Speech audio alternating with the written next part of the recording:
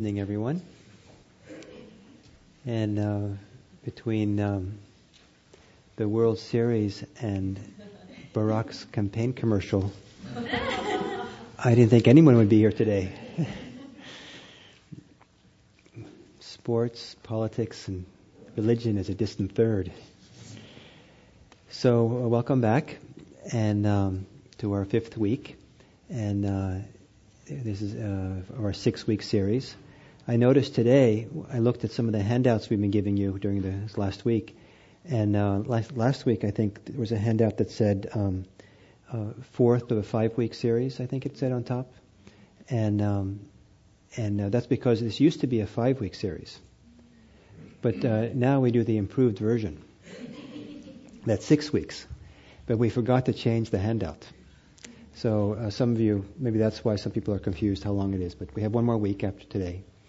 And the added week is today. So this is the special week. I didn't used to teach this topic as part of the intro class, but I was inspired about a year and a half ago that this is a very important, very significant aspect of mindfulness practice that I thought would benefit a lot at this introductory class. Before I start, do any of you have any questions you'd like to ask? Comments? Reports about your meditation at home or anything that's related here?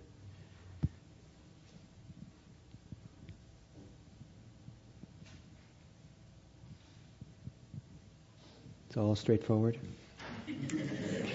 Ever since last week, you haven't had a single thought?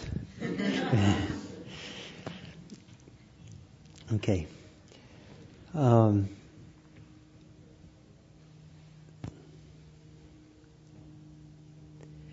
the topic for today is mindfulness of the mind. And as an introduction to the topic, I'd like to tell you a Buddhist story, kind of a Buddhist fable from the time of the Buddha.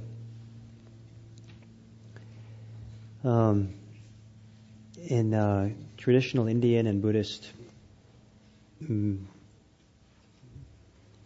worldview or cosmology or mythology, there's a god in kind of one of the great gods of the heavenly realms named Brahma, and he rules over the whole his heavenly realm.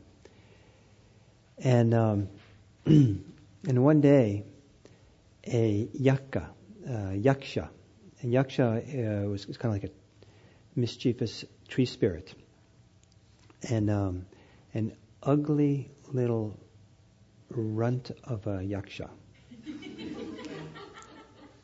like an ugly little runt of a troll,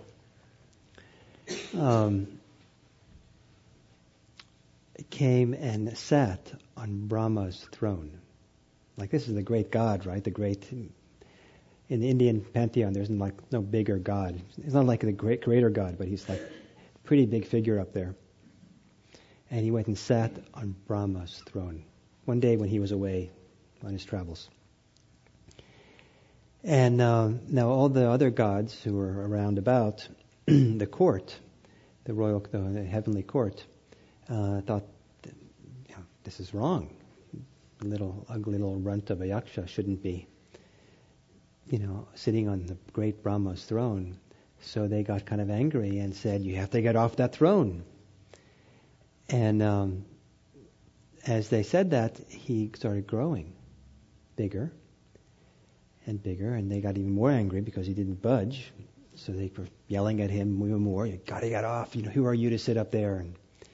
And as they continued with their ranting and raving and fury at him being sitting there where he shouldn't be, he kept getting bigger and bigger and more beautiful, till he was a beautiful, great,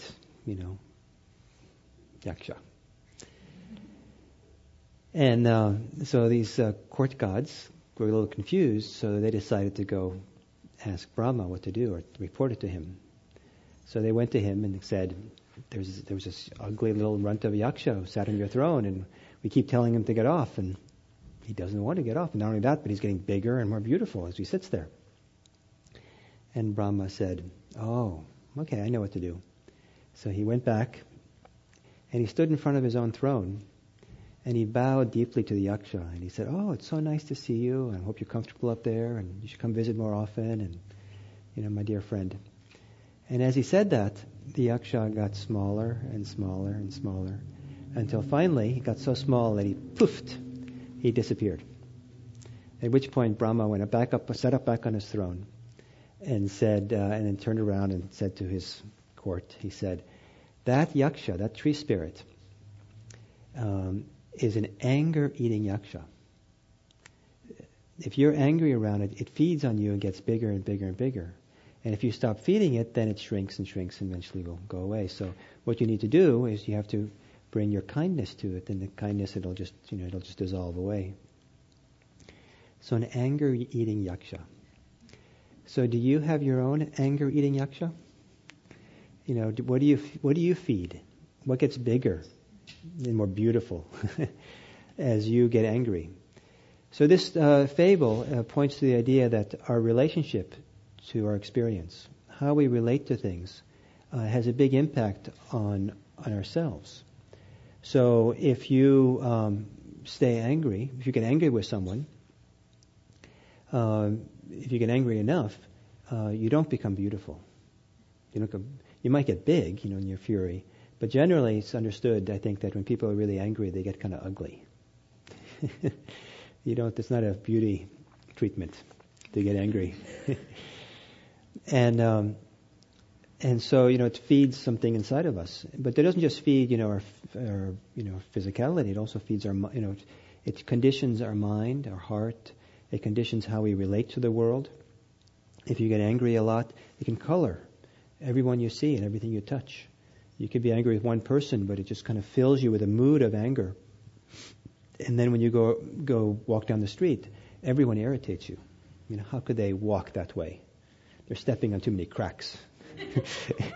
It just gets kind of ridiculous sometimes because we're so irritated.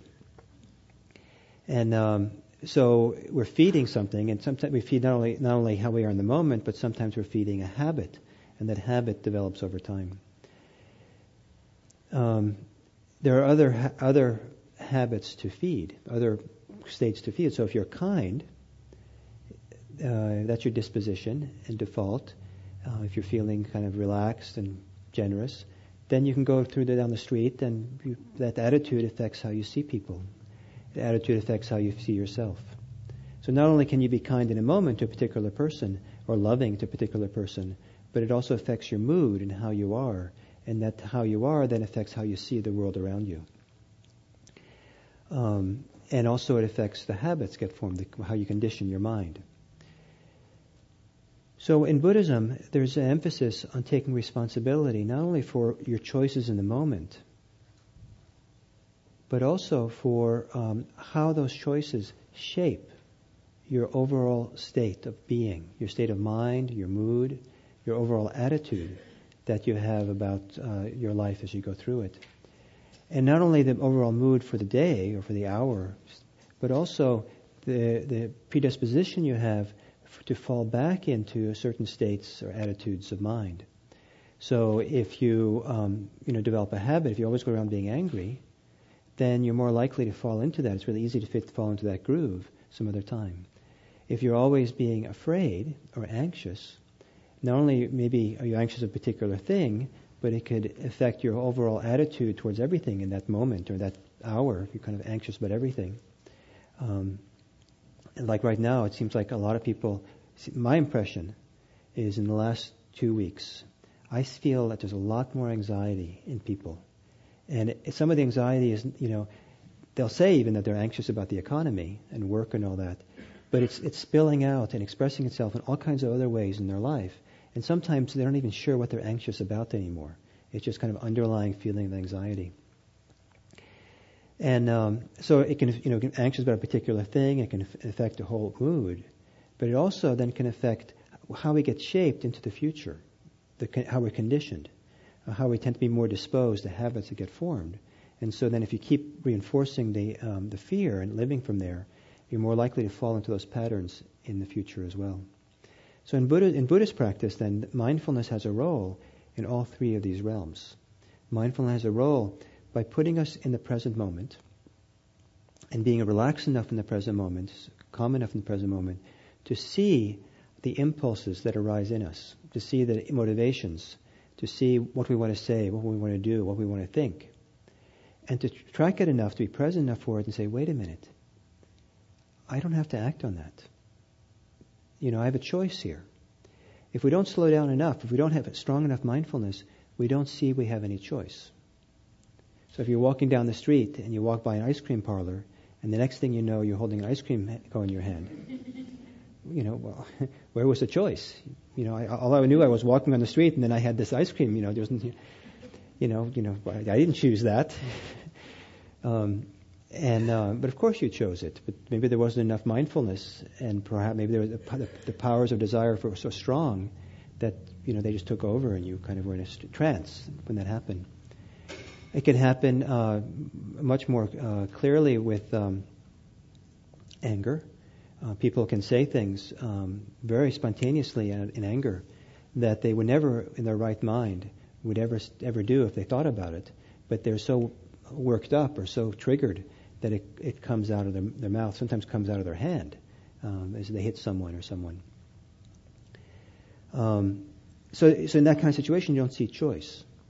And there's a phenomenal, a lot of people in our society who don't see the choices they make because they don't see they don't see the places of choice. If you don't see where you have choice, you have no choice. If you see the place of choice, you have choice. So mindfulness practice expands the range of places that you have choice where you can choose in your life. And so things aren't such a mystery why you're down the street holding an ice cream parlor or why something happens to you. So mindfulness helps you put you in the place of choice. And that helps you with wiser choices in the present moment. It also, as you choose to behave and act and even think in different ways, it also can have an effect on your overall mood and attitude with which you approach your life, what goes on. And as you begin exercising that choice, it also can have a profound effect on how you condition yourself, how you predispose yourself as you go forward into your life, into the future. So mindfulness has affects all of these. For today, the topic is mindfulness. In Buddhist terminology, it's called mindfulness of mind. And maybe in English, we would maybe say more like mindfulness of our attitude, mindfulness of the overall mood, or overall state that we're in. So again, I'm sorry I'm picking on anger today so much. But maybe it's irritating for me to use. I keep talking about anger. If you're walking down the street and you see someone walking towards you who's really angry, you can almost see the steam coming from them. Kind of feel the mood, the grumpiness. Wow, you just kind of see it from afar. Or you see someone who's really carefree and happy and delighted, and you kind of feel the kind of not aura, but kind of mood or kind of atmosphere of that person almost. You just kind of can feel it in how they are.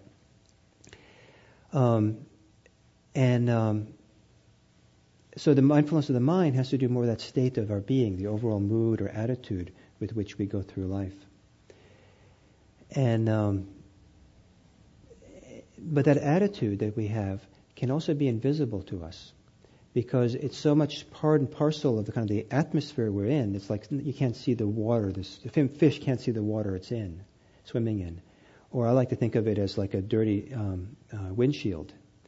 And you're so focused on driving in the road that you don't notice. Not only don't you notice that you're not seeing very clearly because it's so dirty, but also you don't notice the strain it has on your eyes and yourself to try to see through the dusty windshield. So the attitude can kind of be sometimes that way. You don't notice the effect it has on you. You don't notice the effect it has on how you perceive the world around you. The last thing I'll say about this before we meditate is to give an analogy.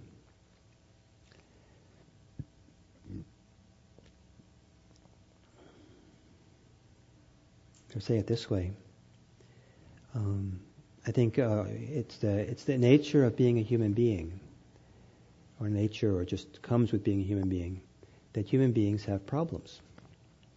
Right? I mean, do any of you not have any problems? Problems come along. And you have one problem and then another problem, and right now I have a car problem. Hopefully in the next week it won't be there, but then I'm sure I'll have another problem. Something else will come along, and some difficulty, something that's a little bit of to take care of. And if you think of, if you give the idea that your problem's kind of the letter X, like equation X, the variable X. The X's, what fills that space, can change a lot.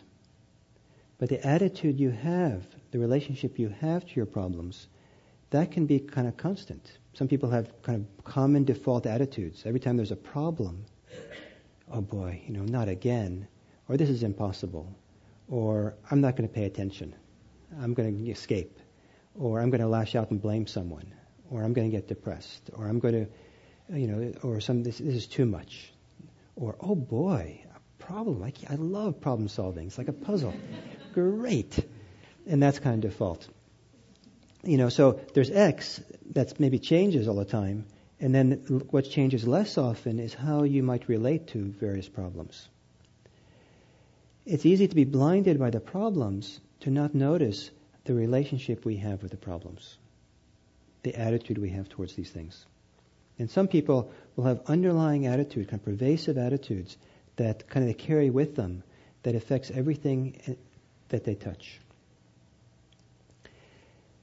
So the analogy is this. If a fly lands on an ant, it's probably a big deal for the ant.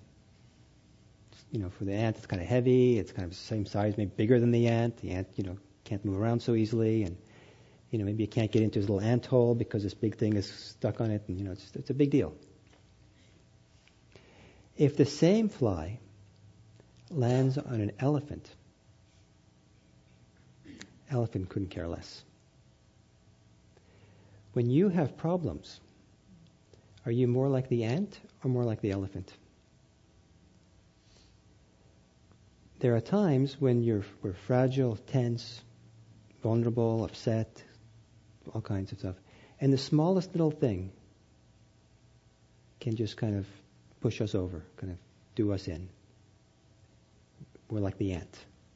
And other times when you're happy, contented, energetic, present, full, something, and the same kind of things, just you hardly notice. It's like a problem, fly on my back, I guess it's a fly there, but maybe I don't have to do anything about it. So the attitude, we can how we hold ourselves, or how we feel about ourselves, or how the mood or the state that we're in, can have a big impact on how we relate to our world, how we relate to our problems and our blessings, our fortunate things that happen to us. And it's a variable that can be adjusted and changed. The mood, the state, the attitude, how we relate to things, how we are in relationship to all things, that's something that's not fixed.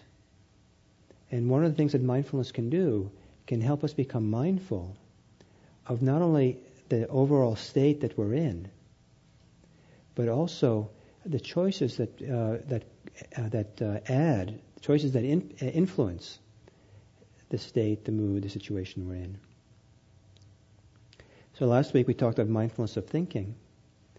And one of the effects with being preoccupied in thoughts, really preoccupied, caught up in your thinking, if you notice it, look at next time you're really preoccupied, and you'll probably feel something like a constricting of awareness, a tightening up of awareness, a narrowing of awareness, maybe even a darkening. The kind of almost like if you look at feel the mind, it feels like it's darkening down. When we're not preoccupied and we let go of our preoccupation, there can be a lightening, an opening up feeling, an expansive feeling goes on there. So the state of awareness can be contracted and it can be expansive. And you can be aware of whether it's contracted or expansive. And the state of the mind can have a big impact on our overall state or our mood. A very expansive mind can give us an expansive sense of being. A contracted mind can give us a very contracted sense of being. If you have an expansive sense of being, you can be the elephant. If you have a contracted sense of being, caught up in something, then you can be like the ant. So you following me enough? Okay, so let's meditate with.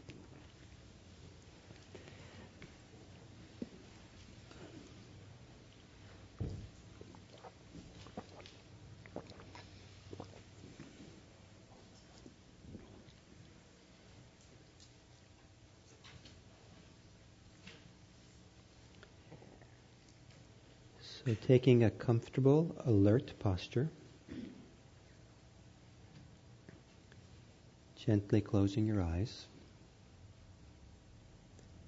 And it's helpful, beginning of a sitting, to spend a little bit of time getting into your posture. Maybe swaying back and forth, sideways, wiggling the spine.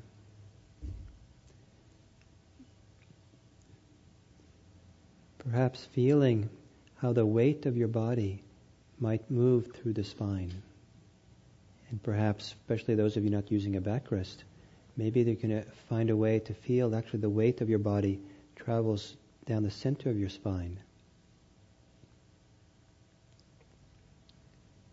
Because in that case, the spine can support the weight instead of the muscles holding you up.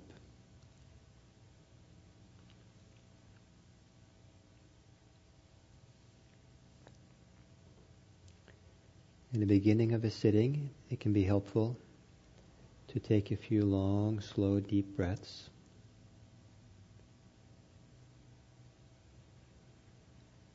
As you breathe in deeply, to feel the stretching of your rib cage, your shoulders, your belly, almost like a massage from the inside. And as you exhale, just relax. Let go. Settle in. Deep breath in. Long breath out.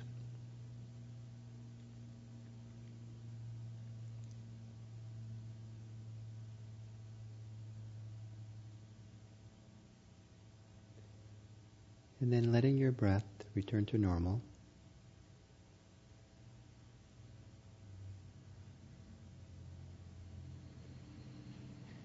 And take a few moments to scan through your body to see if there's any obvious places of holding or tension that you can either relax, or if you can't relax it, to let go of the holding, perhaps there can be a softening around it, a lightening up around it.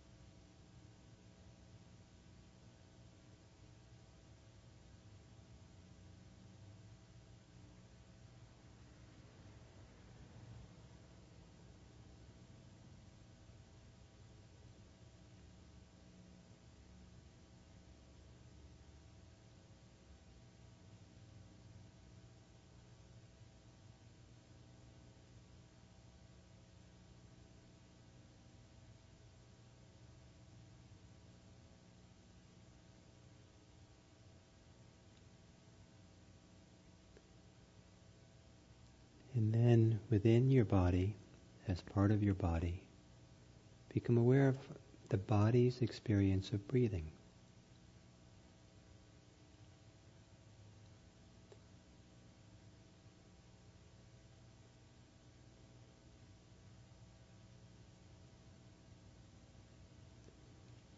Feeling how the body might expand and contract. Parts of the body lift and fall as you breathe. Or the sensations of the air coming in and out through the nostrils.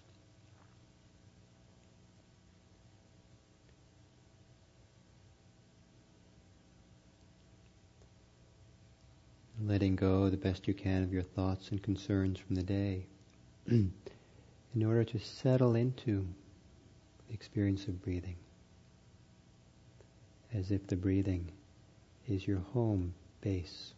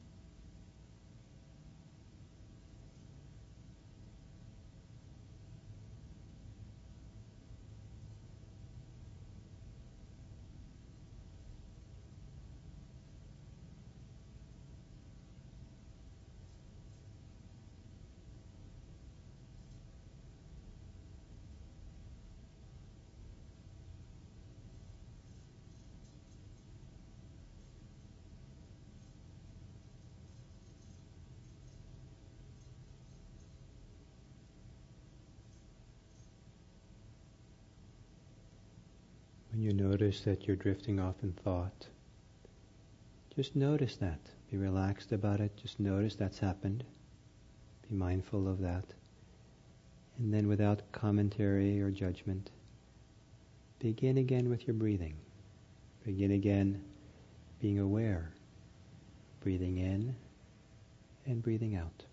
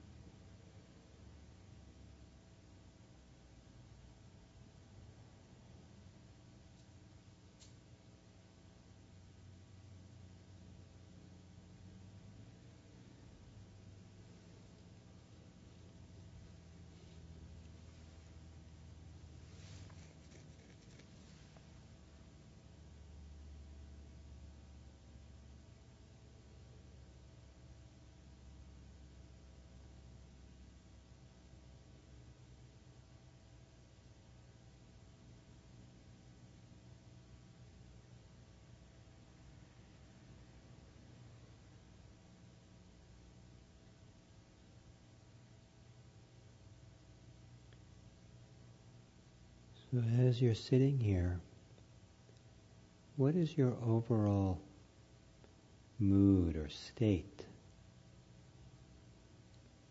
What's the overall general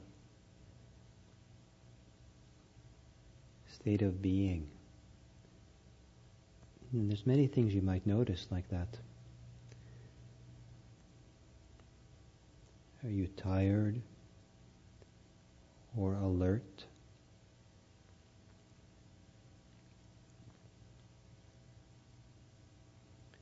Do you feel contracted or expanded?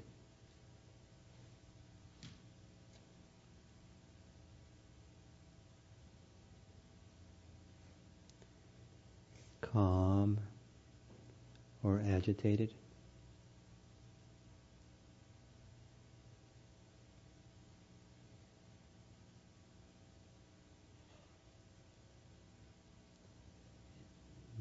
Fuzzy or clear, crisp?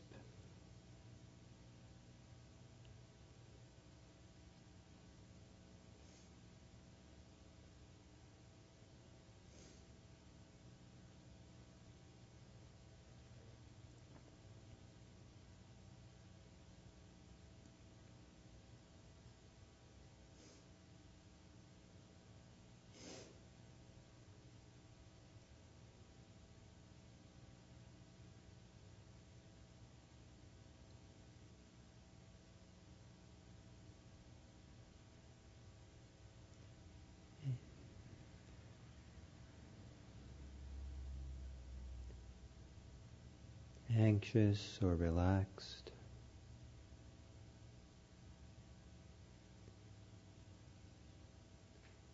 Interested or bored?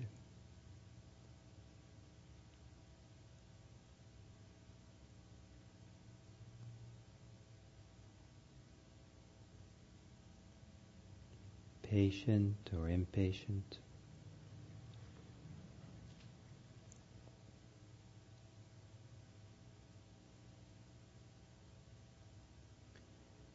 And being aware of this overall state, how does it affect you? How does it affect how you see what's going on and how you relate to it? How are you influenced by the state that you're in?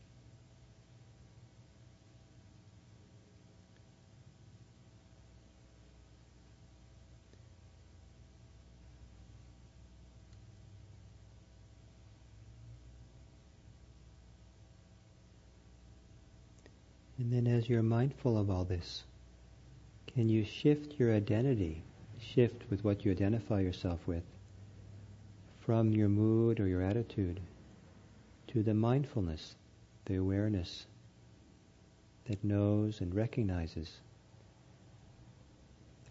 the state you're in?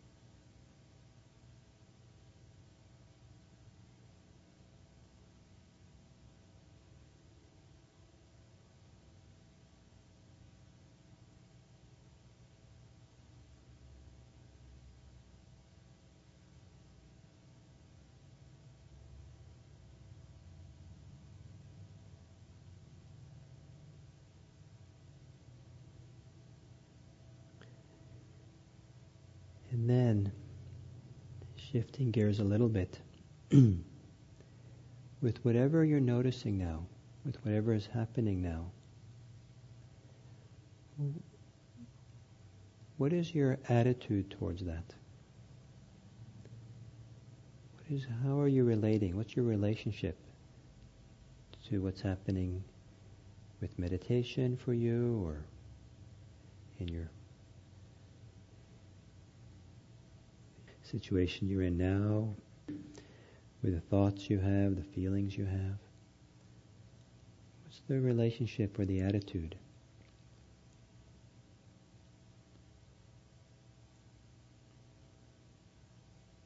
Are you for it or against it? Are you liking it or not liking it?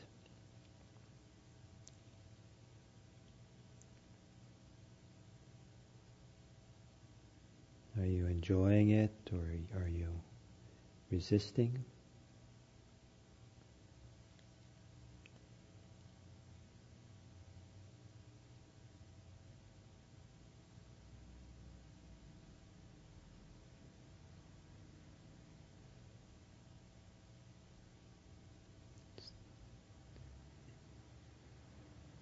Is there wanting or not wanting?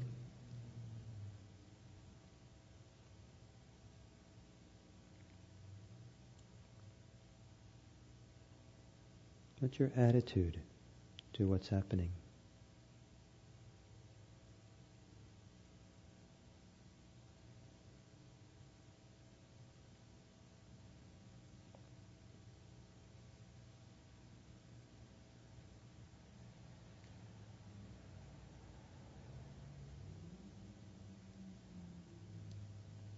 It might even be your attitude to me giving you this question.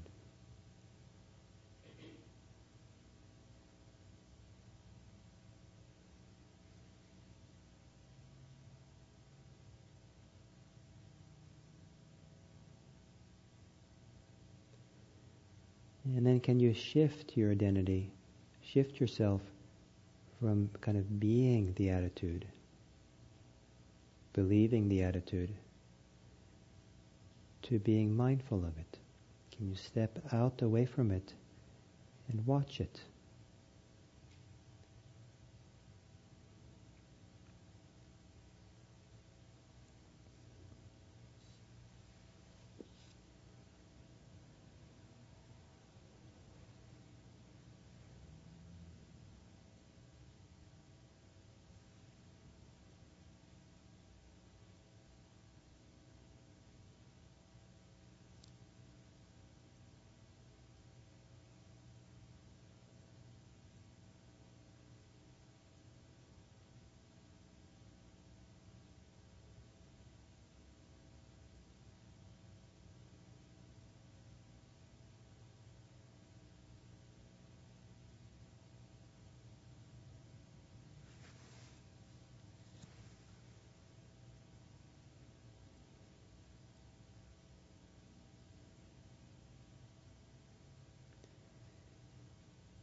And then taking a deep breath or two to return more fully to your breathing.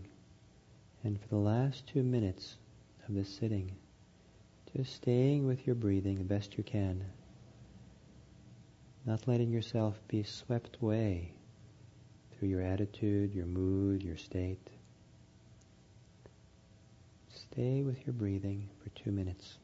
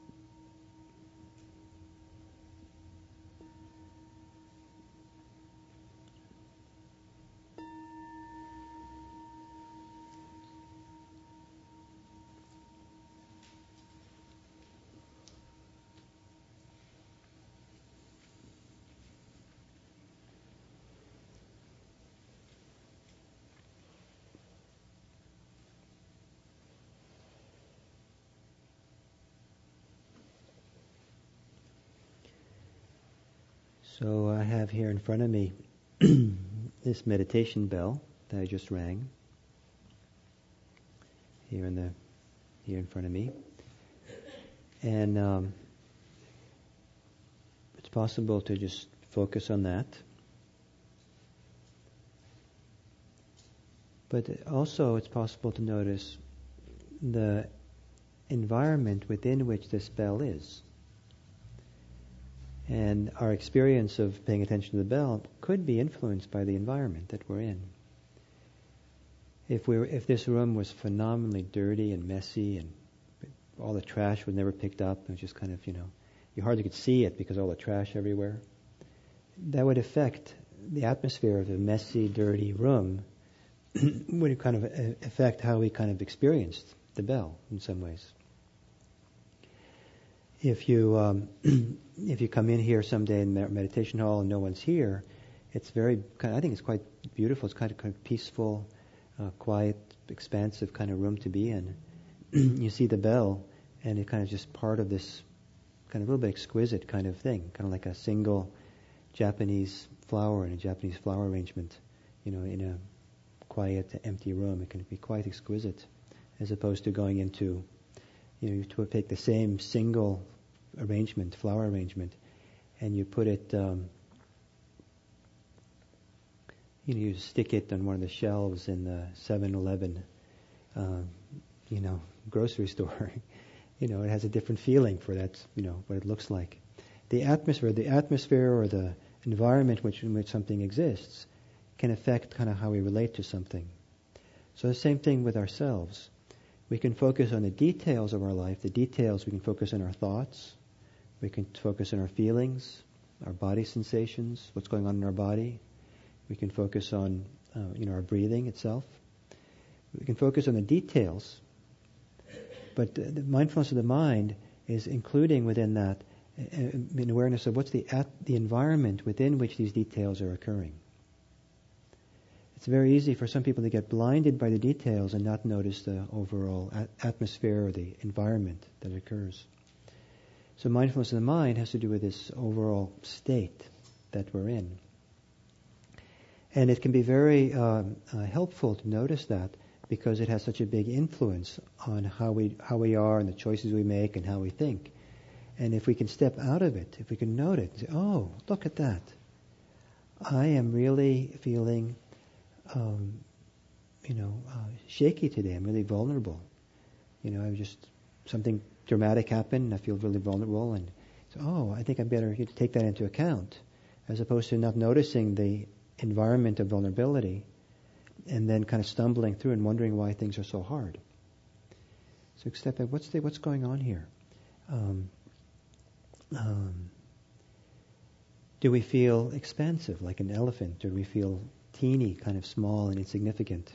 I've known people who have been quite petite, and in their petiteness, they were really big. Their persona, their sense of being was huge. I've known people who actually were quite small, quite short, short adults, and I actually didn't notice they were short, because somehow their presence was so big. And then I've known adults who've been really tall and big, and they felt really small. They felt so kind of timid or something. And there's a very small sense of self there. So again, it has to do with the environment that's there. So then a different feeling about what it's like to be alive and be ourselves. I want to say more about this, but I'd like to hear from you a little bit.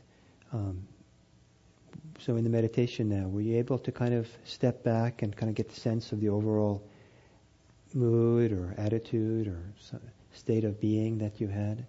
And if so, what did you discover, and what happened to you when you took that into account, when you could see that and be aware of it? So it'd be nice if someone could break the ice. Take the mic here from Jill, please.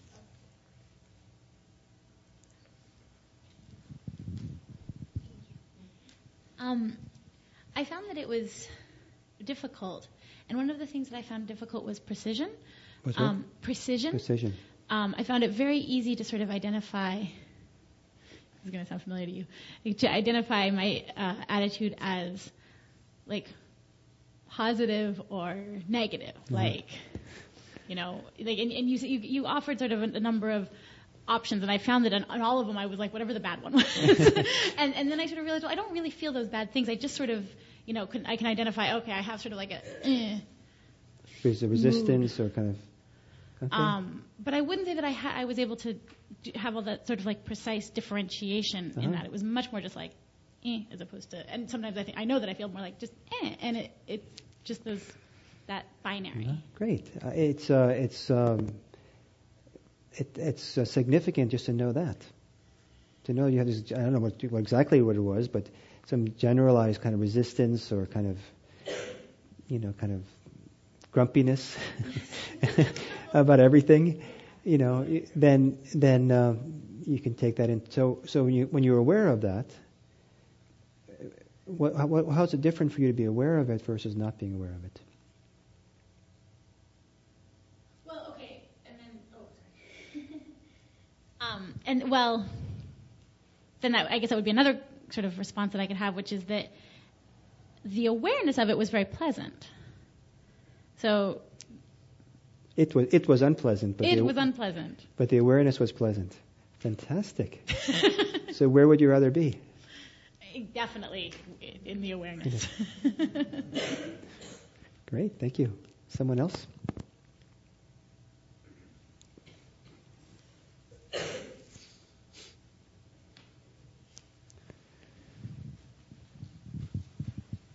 I was having a hard time with this meditation because I don't know if I'd label it hard, but I can't distinguish between what you're calling mindfulness of the mind versus emotion or thought. Great. So I'll answer that question first, and then I'll make a comment about maybe your meditation. There's a big overlap between them. But the difference is that there can be an emotion, emotional response, that is a particular detail within a bigger environment. It doesn't have to color, how we are.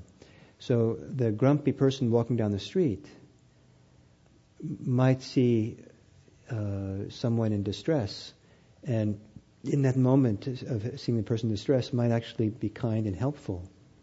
But their overall grumpiness is still intact. Or someone might be quite happy and carefree and kind of, feeling very expansive walking down the street, and then, they see someone throw some or spit, a big wad of spit, right onto the crosswalk button, where they're about to push.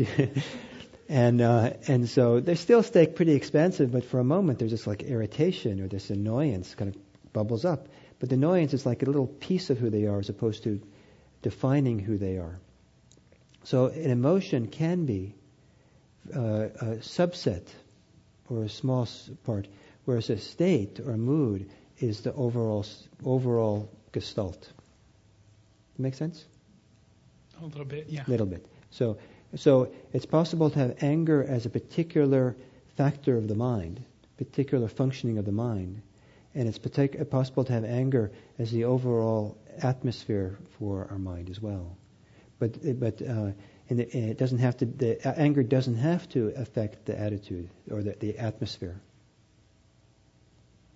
So that's the difference. So there's overlap there.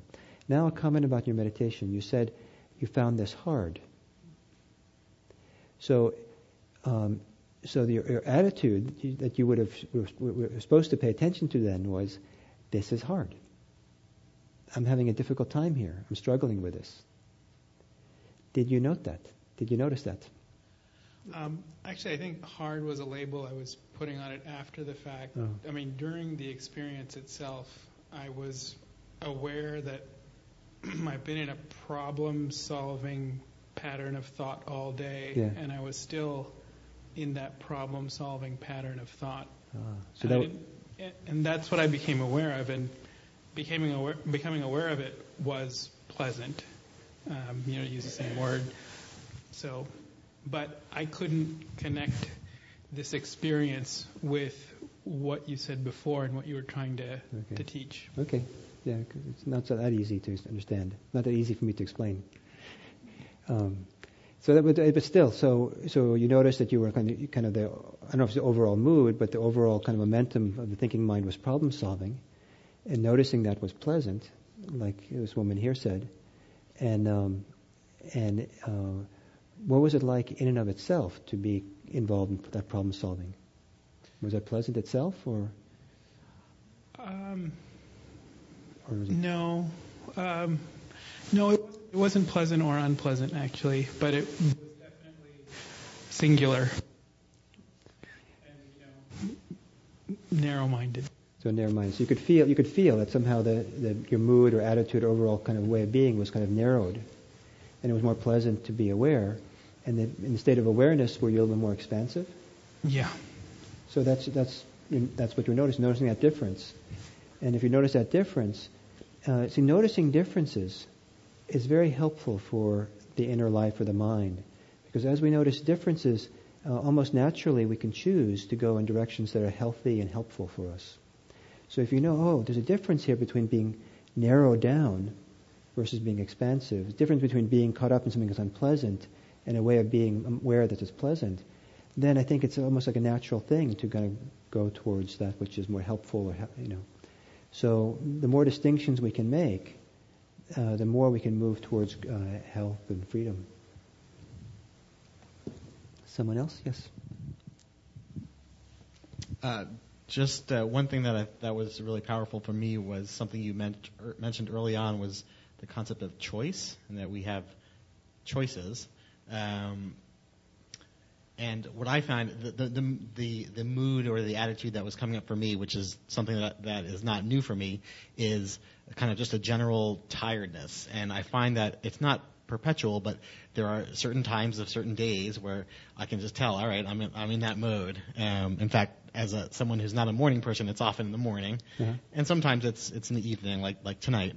And that's something I've always been aware of, but sometimes when I'm in that mode, it just seems to take over, and just reminding myself that when I know when I'm in that mode, and I'm very aware of it, but suddenly realizing that, I also still have choices about what actions I take when I'm in that space. I think that was very powerful for me, and I'll have to see how I can apply that in day-to-day living after I leave tonight. But for me, just that reminder of, I have choice. That was powerful. Great. And if you have choice, you have more freedom.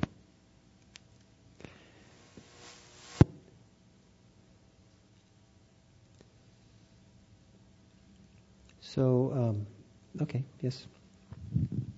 I just have a quick question. So, does one have a choice, for example, to be angry or not? Sometimes you have a choice, and sometimes it doesn't seem like you have a choice. Sometimes it doesn't seem like you have a choice, but if you could be more mindful, you would see there actually is a choice. And sometimes it just, who knows why we're angry? Or maybe we had a choice at the first moment, but we didn't see it. And now it's so powerful that it has to just play itself out. The momentum has to unwind. So now that I'm angry, it's just there. So it's an interesting question. I don't want to say that we always have choice about these things, but mindfulness shows us how we have more and more choice about things. And we have a lot more. Most people have a lot more choice than they realize. There's a lot more choice potentially available if we wake up more and see more clearly. When I was in my 20s, I got really interested in when I felt attracted to some woman. I would fall in love periodically, and I got really interested to see where the choice was, where the decision was to fall in love, and was there a decision? And I had to be very attentive and very careful, because the assumption is just wow, it's chemistry. It just happened. I'm just now in love. And there's no choice. It's just like that person is just so attractive. But if I was really paid a lot of attention, I could see that there was things like there's a certain degree of pleasure and satisfaction and feeling of something beautiful and nice or something I could see. And then there would be a choice in my mind. Oh, I want that. I want more of that. I want to be connected to that. And that choice would then translate into what conventionally might be called, falling in love. But there was a choice. If I was quiet enough or still enough or concentrated enough to see. Make sense? And falling in love, most people don't think it's a choice. They don't want it to be a choice. Because anyway. It's just the way the way things should be. Until it's ours.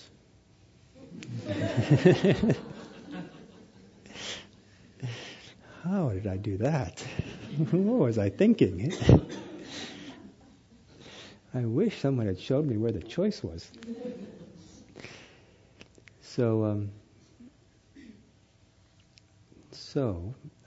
just for a moment, if you will, please, could you close your eyes? Just as you are. Don't have to change your posture. And what would you say is your attitude right now?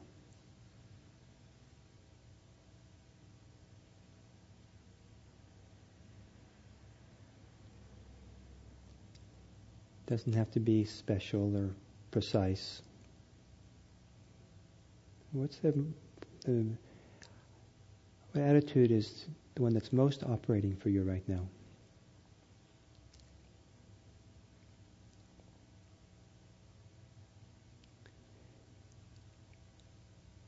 And then can you shift back and forth a few times between being the attitude, being in the attitude, believing the attitude on one hand, and then shifting to stepping out of the attitude and just being mindful of it, knowing it's there, being the watcher of it.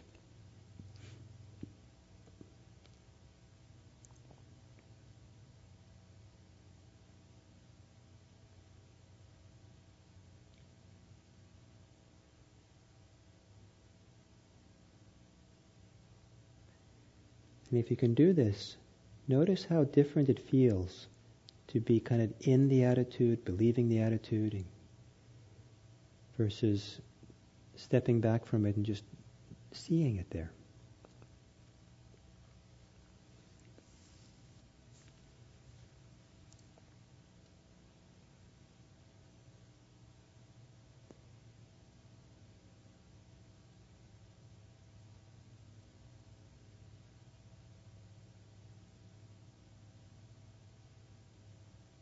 Okay, can you so open your eyes? And were some of you able to shift back and forth between those two modes of being? Did that make sense to enough of some of you? So for those of you who it made sense for, can you tell us a little bit what you noticed about the difference between being one way or the other? So here, Gil, everybody.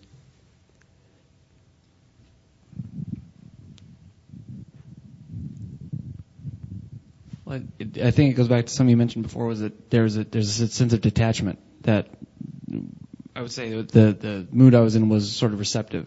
That's the way it was. What? Receptive. Receptive, huh? And then if I notice myself being receptive, I'm detached from it, which maybe is not that insightful. But then when I was able to step out of it, when I'm receptive, I was like, okay, I want to kind of get information, get knowledge, get some insight, and that felt pleasant to be in it. And then out of it, it's like, okay, well, there's this sort of feeling, and it wasn't as pleasant because I was just sort of observing it. Mm-hmm. But I think, and then said, well, so I don't want to be away from being pleasant. That was nice. Why would I want to detach myself from that? But then, of course, I was thinking what you said. I think it was, I don't know when it was, but that you don't just selectively detach yourself from the things that you like, and then not detach, or you don't detach yourself from things you don't like and cling to things you do like. The idea is that you want to be able to move away from everything to some degree. Good, great, yes. So there's nothing wrong with having pleasure and having pleasant, nothing wrong with being in receptive mode. But when we meditate, what we're trying to do is not linger, hold on to, or indulge in any particular thing. And you don't want to indulge or linger in that attitude of being receptive. It's good to be receptive, but if you're leaning into it, holding on to it, it's difficult to meditate. So the stepping back, and it doesn't have to go away, but you step back and be aware of it. And oddly enough, you're in some ways more receptive when you're in this kind of more mindful state, even though maybe in the short term it might feel less pleasant. You're not being soothed by it or something. Okay, thank you. Someone else.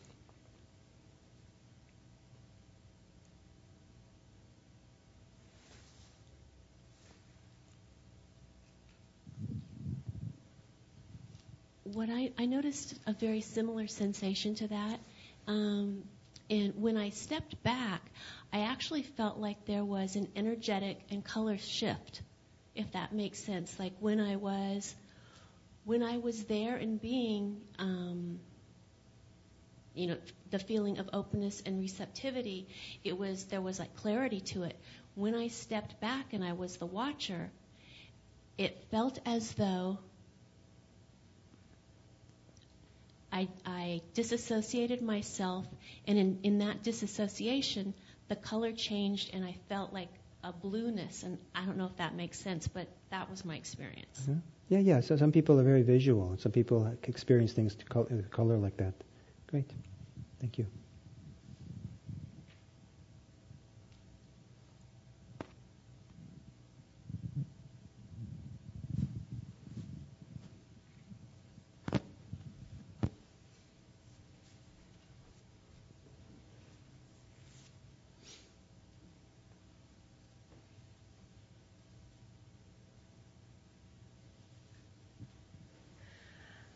Well, unlike them, I discovered I was in kind of a slightly depressed mood when I, checked in and found that which was kind of surprising. I didn't think I was.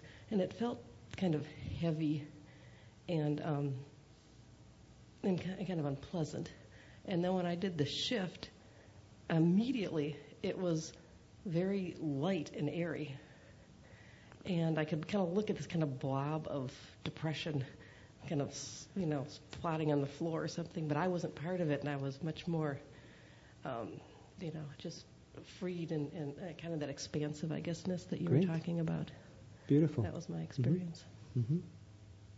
Very nice. I remember once when I was driving back down here from San Francisco in the evening, 10 o'clock in the evening or something, and I had a horrible headache. It's one of these headaches. It was, I felt I was nauseous, It's really bad. And I was driving down, and I was so miserable. And this poor me, and it was so hard. I don't know, can I make it? I should maybe pull over. I don't know. It's so far to drive. And after a while, I thought, oh, Gil, you teach mindfulness. Maybe you should try it. So I started bringing my mindfulness to what was going on, and just noting, the pain, and noticing my self-pity, and all these things. And as I did that, the pain didn't go away, but it became a lot easier to be with, and some of the nausea went away, and I felt a lot better very quickly. And it was quite dramatic in some ways. But then once I started feeling some distance or some freedom or some spaciousness around it all, then I got complacent and let my mindfulness kind of stop. And then the pain was still there, so then, oh, poor Gil, it hurts so much. I'm feeling nauseous. Oh, I've got to be mindful. And then I pull up the mindfulness again, and then I could manage just fine. And it just, so it was fun to watch this kind of movement of losing my mindfulness and then bringing it back up. And it was really consequential in that situation. Because I got home fine.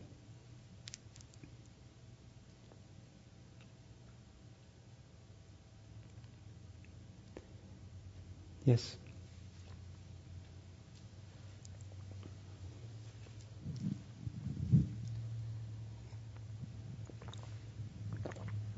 So how do you know if you're disassociating or detaching? That's a good point. Disassociated or what was it? Detached, or we don't in Buddhist English we don't use the word detached. We use the word non-attached. I don't know exactly why, but detached has kind of a negative connotation, and non-attached is not supposed to be negative connotation. I don't know what you feel, but disassociated means you're not connected to what's going on. You're really separated from it, and aloof, and kind of there's a wall between you and it. You're shut down somehow. Probably if you're dissociated, you're not connected to your body. You don't know what's going on here, probably. Not connected to your emotions. When you're mindful and not attached, there's this dual thing goes on. And it's a little bit hard, in language to describe this. But it's like two things are happening at once. One is that there's an increased intimacy and feeling of connection to what's happening. And at the same time, there's a feeling of being independent of what we're connected to. So we're really there. And we're also free of what's there. If you're too much the observer, too much step back, too far away, then we lose that sense of connection. But if we're too connected and involved, then there's no wisdom and understanding there. So as we get less attached, less preoccupied, caught up by things, then the way in which caught upness or attachment or clinging or agitation in the mind clouds our experience, separates us from experience, squeezes the experience, all that kind of falls away. And then there's a clear perception, there's a clearer contact, there's a cleaner contact with what's going on. And that cleaner contact can feel quite intimate. But still, that intimacy you feel also independent of what you're aware of. And so the sense of being an observer gives a sense of independence. So both are kind of going on. Does that make sense? I know it's not... I starts to make sense, and then it goes. I think I'll just stick with it. Yeah. And so... So one of the ways to so when we're mindful of something, we use the language sometimes of observing it, being observer of it, for example. But you don't want to be too much in the watching mode. You also want to feel the experience.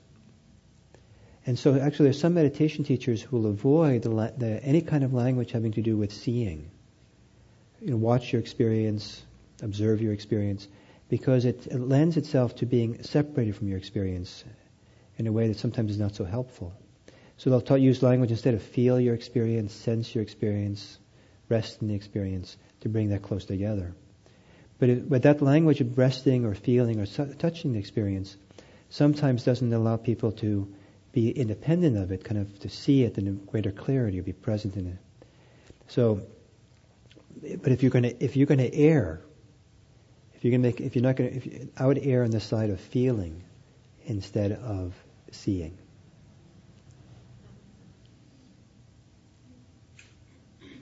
We want to be connected to what's happening. So maybe one more over here in the corner.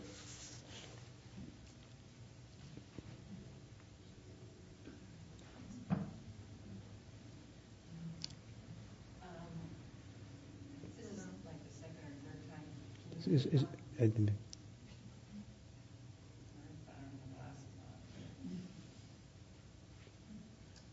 It's on now? This is only about the third time I've ever tried this, so I'm really new to it all. But what I did notice is I think one of the first times that I've ever felt this, I got this sense of a pleasant drift. It was like jumping into a great big feather bed on a cold night and just getting real comfortable and cozy. But then I also noticed that as the half an hour or however long we were doing this went on, I realized I was probably really neurotic because my mind, I got a sense of what is reality, because my mind was listening to you and I could address in my mind, oh yeah, that's what I'm feeling. Oh, nope, that's what I'm feeling. I could always come up with a situation that would put me in the am I feeling tired mode? Oh, yep, I'm tired now because I started with, I have no worries in the world. I'm exactly where I want to be in life. I'm very fortunate to have everything I have. And then all of a sudden, oh, yeah, I am tired when you mentioned tired. And I could think of, and then, oh, yeah, I'm this, I'm that. Everything you said, I could address a situation or a time or a thought that, so now I'm really confused. I can just be whatever it is. So it's hard I should have ended to really with see who really I am. I should have ended with happy. So the question is, who are you really, or is it confusing? Or what am I really feeling?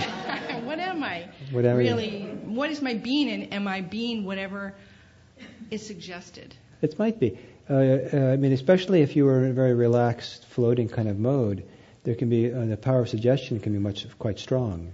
And so sometimes saying a word can evoke almost that state sometimes in people. Or it might be that all of the above, but you're selecting them out of the collection of these things as you hear the words. Because a person can be both tired and excited and happy and eager, and all those things can be true.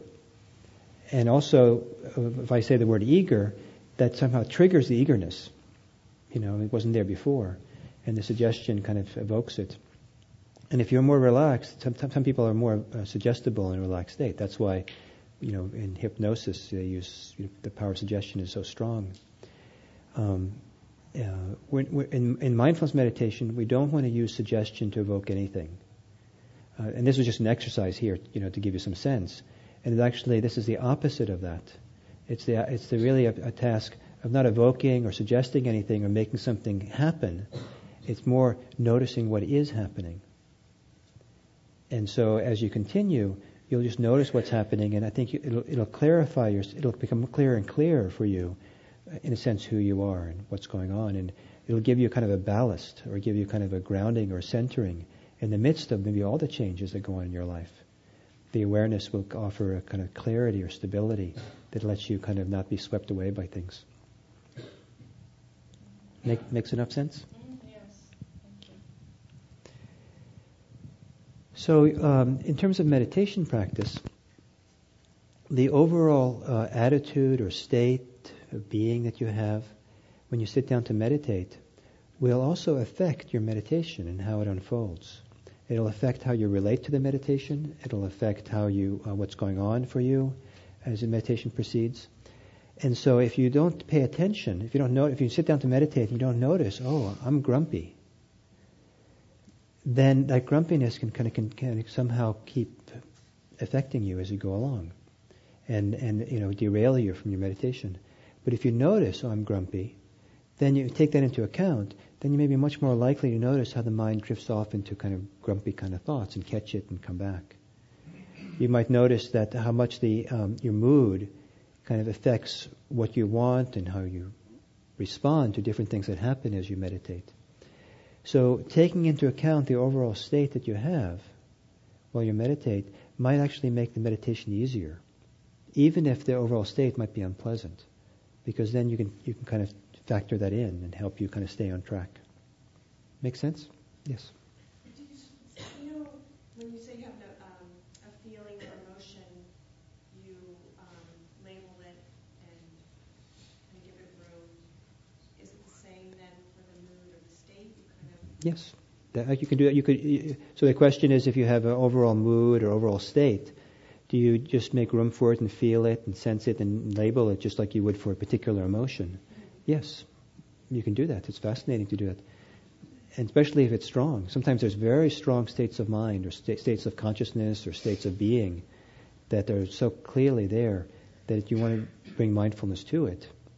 And even if it's not that strong, sometimes it's useful just to explore it a little bit and hold it in awareness. And especially if you feel like it's influencing you a lot, then you want to stop and be present for it for a while and feel it. Feel how big it is. Is it big as? Does it feel like it's as big as your body, or does it feel like sometimes certain states feel like they're actually bigger than your body? Yeah. And oh, look at that. Oh, it's I didn't realize I was that big. It's like Like being very grumpy or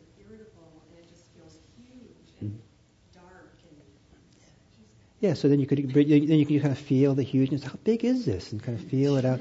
And how dark can it really be? And just feel it and just be with it. And what happens when I feel the hugeness and the darkness? And kind of just be present for that and see what happens. It's fun. It can be fun. So,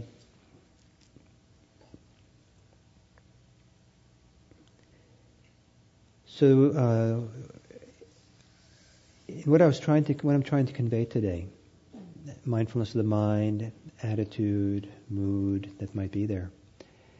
I think it's a little bit hard to convey, and so some of you might be confused by this, or might not make a lot of sense. If that's the case, don't worry about it.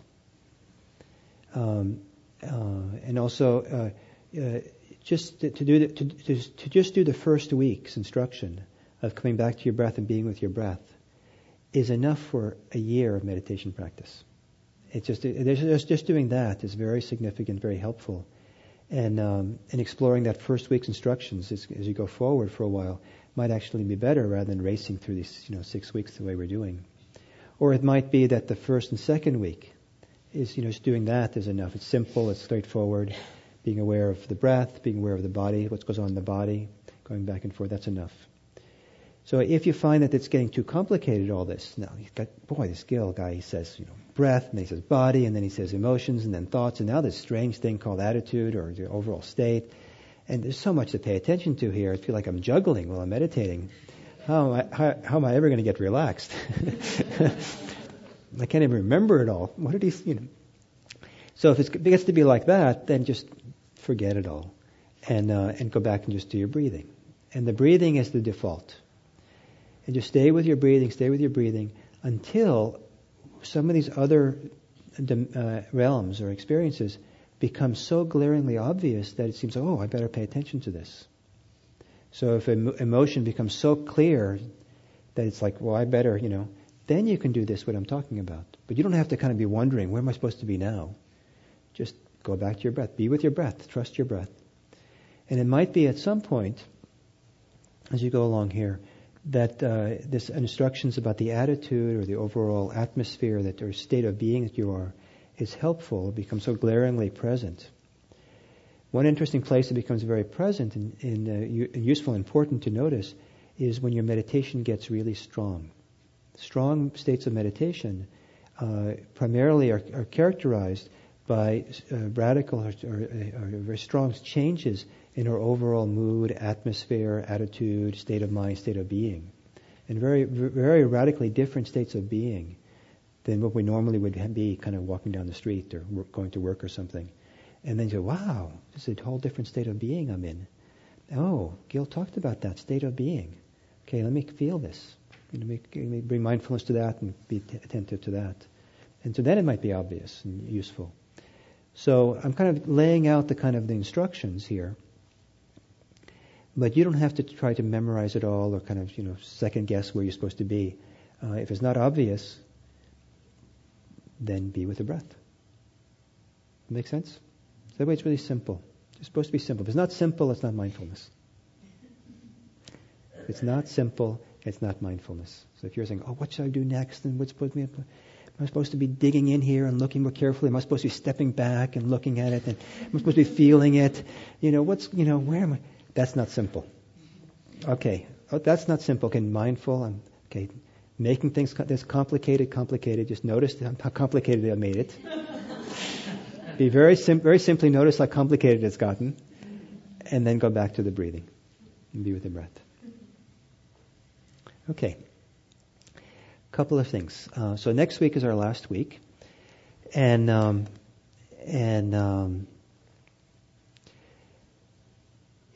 the following week, we start here at IMC a 4 or 5, I think it's a 5-week series called the Beginner's Practice Group. And it's kind of designed as a follow-up class for this class here. And you don't have to come, but those of you who want to have additional support for your meditation, you're started perhaps and you'd like to get more support and for it, 2 very senior students from IMC both of them I think have offered this. One of them has offered a lot of these beginners practice groups. Are going to be here to do a little bit of teaching, do some meditation with you, and have a lot of time for discussion about this as well to support you as you explore this and try to understand all this. And it's very lovely. It's much more relaxed. Sometimes some people like it that it's senior students because it feels a little bit more like peers, and you can feel like you can explore and talk about things. After all, I'm so intimidating, and I'm up on a platform and stuff. So, and so it's also a chance to kind of hear other people's experiences a little bit more. So it's been a lovely thing, the beginners practice group. So that starts in 2 weeks, and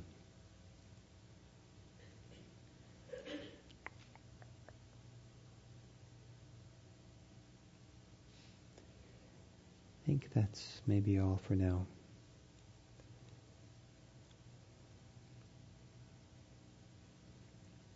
Okay, so thank you very much for today, and let's see, next Wednesday is the 5th of November.